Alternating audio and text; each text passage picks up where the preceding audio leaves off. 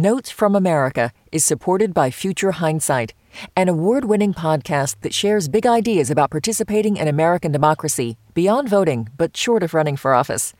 Join host Mila Atmos for stimulating and incisive conversations with citizen changemakers on topics ranging from gerrymandering, policing equity, and voting rights. In this election year, Future Hindsight offers an unaffiliated perspective into what's at stake and how citizens can make an impact at the local, state, and national level. You'll always come away with something hopeful. Tune in every Thursday to get engaged and stay engaged. Listener supported. WNYC Studios. It's Notes from America. I'm Kai Wright. James Spooner made a documentary in 2003 called Afropunk. It was a defining film for a generation of young Black people who felt like outsiders, like they didn't fit in any part of the mainstream, Black or otherwise. The film spawned a music festival that is today a global brand, a brand that, while wildly popular, just doesn't provide the same kind of space that James Spooner tried to carve out for punks like himself. So he's gone on trying to make that space in other ways. He published a graphic memoir in 2022, and this fall he'll publish a collection he co-edited with Chris Terry called Black Punk Now. I spoke with James Spooner recently as part of our ongoing series, Black History is Now. We talked about his place in the story of punk rock and about the future he's helping today's younger Black punks create for themselves. So in your graphic memoir, you describe how you first get introduced to punk music, and I think we want to start at that era in your life. What was life like for you at that moment? Can just kind of take us back to 1980 San Bernardino. So I moved from New York when I was like 4 or 5 to a series of small towns. These are Barstow, Victorville, Apple Valley. But basically, we're talking 2 hours from LA on the way to Vegas. And it's very white, very poor, and that was all fine as a little kid, you know, but I think once I got into middle school, that's when identities start to form and questions start to be raised. And it was also a time when my parents were divorced, so it was just like me and my mom, who's white, and I just was kind of lost, kind of angry, had a bunch of questions that I didn't know I was asking. So, you know, I enter 8th grade and I'm a skater, and just on the first day of school, I see this really cool Black kid with like spiky hair and a leather jacket jumping all over his friends and stuff. And he was a punk rocker who basically introduced me to that world. And I think that the options at the time felt limited, you know, like when I looked around my school, especially at the kids of color, there was the beginnings of gangbanging, which just was not anything that made sense for me. I mean, it's hard to even imagine a time when people didn't know what gangsta rap was or Crips and Bloods were or whatever. But at that time, 1988, 1989, like Boys in the Hood hadn't come out yet. So when people were talking about gangsters, like, I was totally confused. You know, and then the other end of the spectrum was MC Hammer. And like, I just wasn't willing to wear those pants. I had some pants like that. I'm going to have to tell you, James. I in fact was willing to wear the pants. Sorry to hear that. Of course, we are talking about more than fashion and music here. We're talking about who James thought he could be as a Black person in the late 1980s. What were the boundaries? That spiky-haired kid showed him a frontier, and he ran for it. He says a big draw was the punk scene's DIY vibe. You got to think about punk rock starting in the early mid-70s and it not, quote-unquote, breaking, going mainstream until the mid-90s, right? So for 20 years, it was just a completely underground thing. So do it yourself is kids, literal kids, 14, 15, 16-year-old kids, putting on shows, doing photography, being on stage, and it's really empowering. I had a record label when I was 17, and I would go to a recording studio and, be there while the band recorded, get my little DAT tape, send it off to get it pressed into vinyl, and send them to other punk distributors. I was a distributor, so we had this whole network, this whole underground thing going on, which still exists to this day. I want to pause here.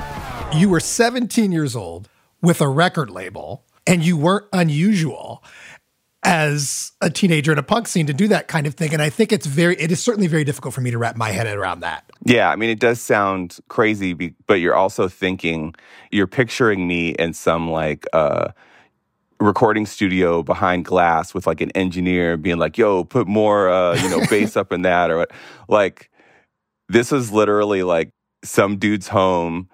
The singer is in the bathroom, screaming on the mic.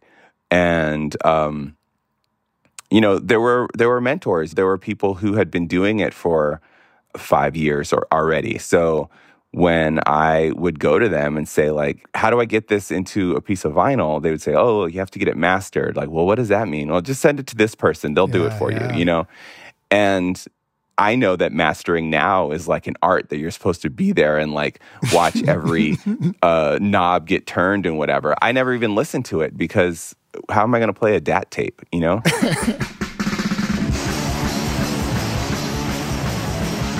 It's Notes from America. We'll be right back.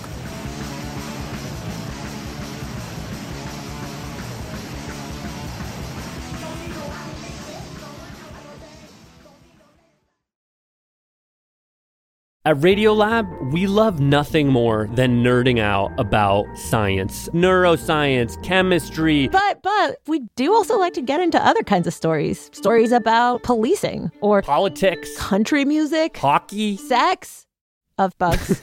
Regardless of whether we're looking at science or not science, we bring a rigorous curiosity to get you the answers. And hopefully make you see the world anew. Radiolab, adventures on the edge of what we think we know.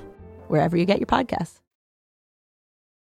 Do you remember the point that you started to think about racial identity in the context of the scene that you were helping create? So right off the top, I was forced to think of it because I was a black kid in a scene that was filled with Nazis, like just straight up violent white supremacists.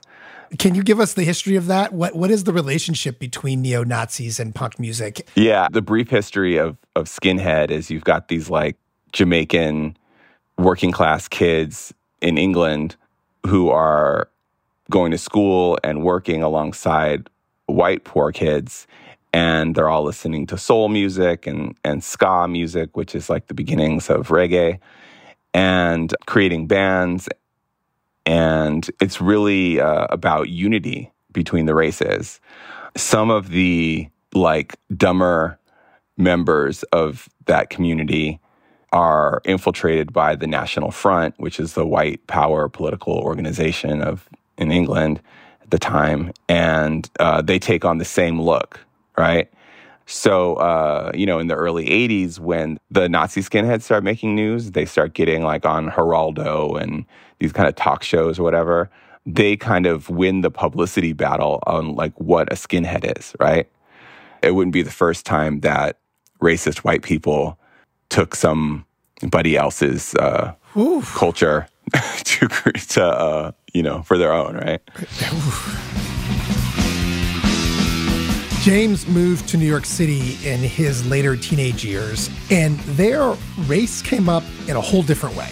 I met a band called Bushman, and they were all black and totally punk rock. And when I went to see them, I was like, for once I felt like they were the coolest people in the room, and by association or by proximity, I was cool. It made me feel like my blackness was an asset.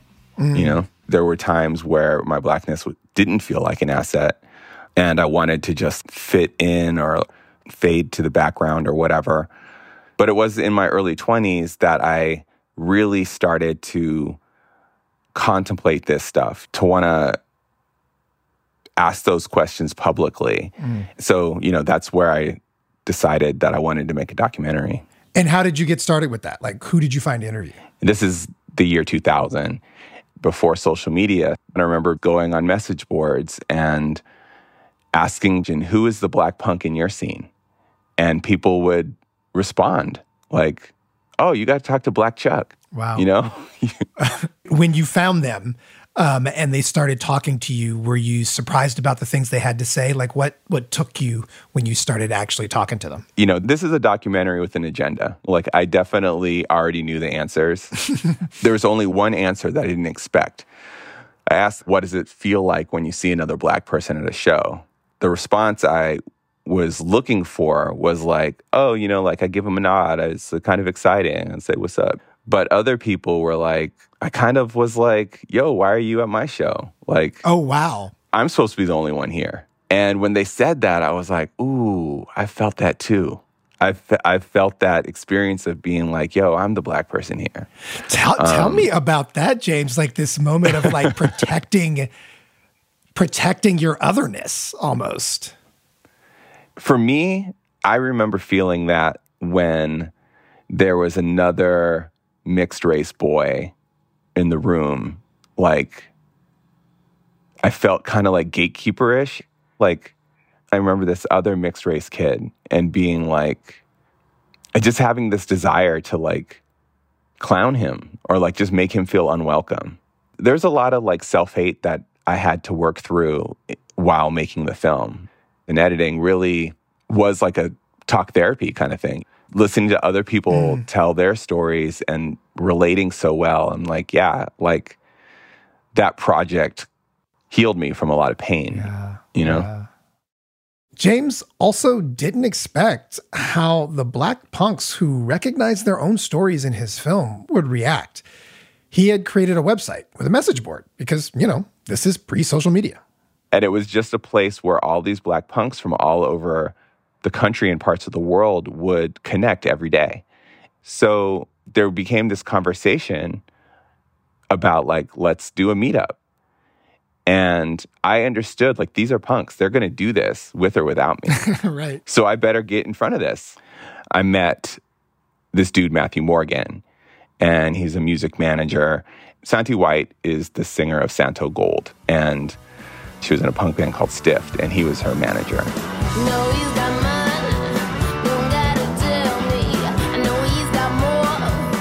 And he was trying to get her signed, and he liked the idea of Afropunk helping to do that.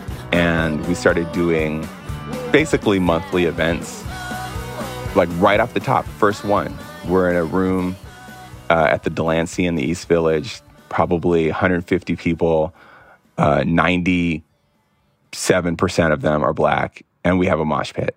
So I'm like, I have the thing. Yeah. Like the thing just happened. It was the space he had been searching for all his life, a space where people like himself were just comfortably doing their thing together.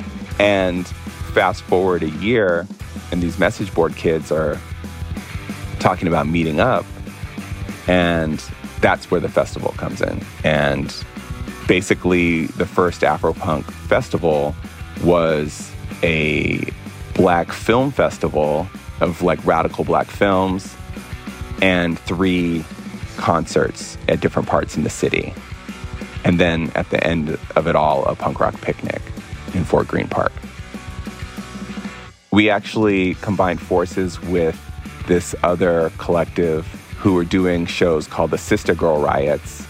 And that was 4 different Black women who would put together these shows to kind of spotlight Black female punk musicianship. And it took off. Sponsors got interested, and there became a pressure to grow the space beyond just a few hundred Black punks, to add the kind of bands that would draw larger crowds of Black youth, to book more hip-hop, for instance. And not that I have a problem with hip-hop, but the things that people were saying on stage, now I'm dealing with homophobia on the Afropunk stage, you know? Right. Now I'm dealing with sexism on the Afropunk stage. Like, this is stuff that we were adamantly against, and now we're essentially promoting it. There were a number of compromises that I couldn't stomach, you know, doing things that just feel really not organic and not punk. Though, to be super clear, James is not out here to trash the expanded Afropunk. He says if he was 20-something now, he'd probably be there having fun too. I try to tread lightly here because I am not mad at, like, what it became, you know? It's just that it's different. When I first started doing the shows, I was excited because it was the early 2000s, and I felt like Black people could or were shoved into one of two lanes, right? You could either be kind of like puffy, you know, popping bottles, Cristal, you know, jiggy Black, or you could be kind of like neo-soul, Erykah Badu, Andre 3000 Black, right? Those were the lanes. Choose one, you know? And I felt like Afropunk could create a third lane. And for a short time, it did. Yeah. But, you know, there is a question that's worth asking, is like, is it okay to gentrify out one marginalized group in order to, like, make space for another one? You know? And that's what a lot of the kids who built Afropunk, that's how they feel. They feel like they've been gentrified out. And how have they responded to that feeling? Did they create more new spaces?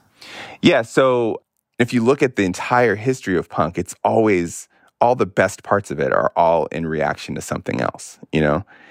And in this case, there's at least 10 different people who went to the festival, were disillusioned with what they found, and went back to their hometown and started their own Black and Brown festival. And whether that's Break Free Fest in Philly or Decolonize in London, these festival organizers are much like I was at 17 with my record label, just saying like, yo, I can do better than that, you know? And doing their own thing. Are you in touch with them? Do they turn to you for advice or support or help in any way? Yeah, I've been in touch with all of them, and, you know, now we're friends. They, you know, it's funny because I gave them something to react to, but they're trying to emulate what they think those early days were like. And quite frankly, I think they're doing better, you know? And like earlier when I said like a lot of the kids, the Black kids that I came up with felt like they wanted to kind of fade into the background, like that's not happening anymore. All the Black fronted punk bands that I could rattle off a number of them that are very explicitly Black. And they're some of the biggest bands in the punk scene, period. Bands like Soul Glow or Zulu. You could ask any white hardcore kid in the Midwest and they'd tell you like, yeah, this is one of the best and biggest bands, you know? You can tell that these kids, they grew up with a confidence in their Blackness that I didn't, and a confidence in the scene that they could be themselves. These bands feel so authentic to me. It's so exciting. Whether they're women-fronted, queer-fronted, like there's just more stories and they're so much more exciting than what we've been hearing for the last 45, 50 years of punk rock. James Spooner's seminal documentary, Afropunk, debuted back in 2003. His new book, Black Punks Now, will be out this fall. To catch more of our Black History Is Now segments, go to notesfromamerica.org and look for the tab labeled specials. This is Notes from America. I'm Kai Wright, and thanks for hanging out. Notes from America is a production of WNYC Studios. Mixing and theme music by Jared Paul. Additional mixing this week by Leora Noam Kravitz. Reporting, producing, and editing by Billy Estreen, Karen Frillman, Regina DeHeer, Rahima Nassa, Kusha Navadar, and Lindsay Foster Thomas. Andre Robert Lee is our executive producer, and I am Kai Wright. Thanks for hanging out.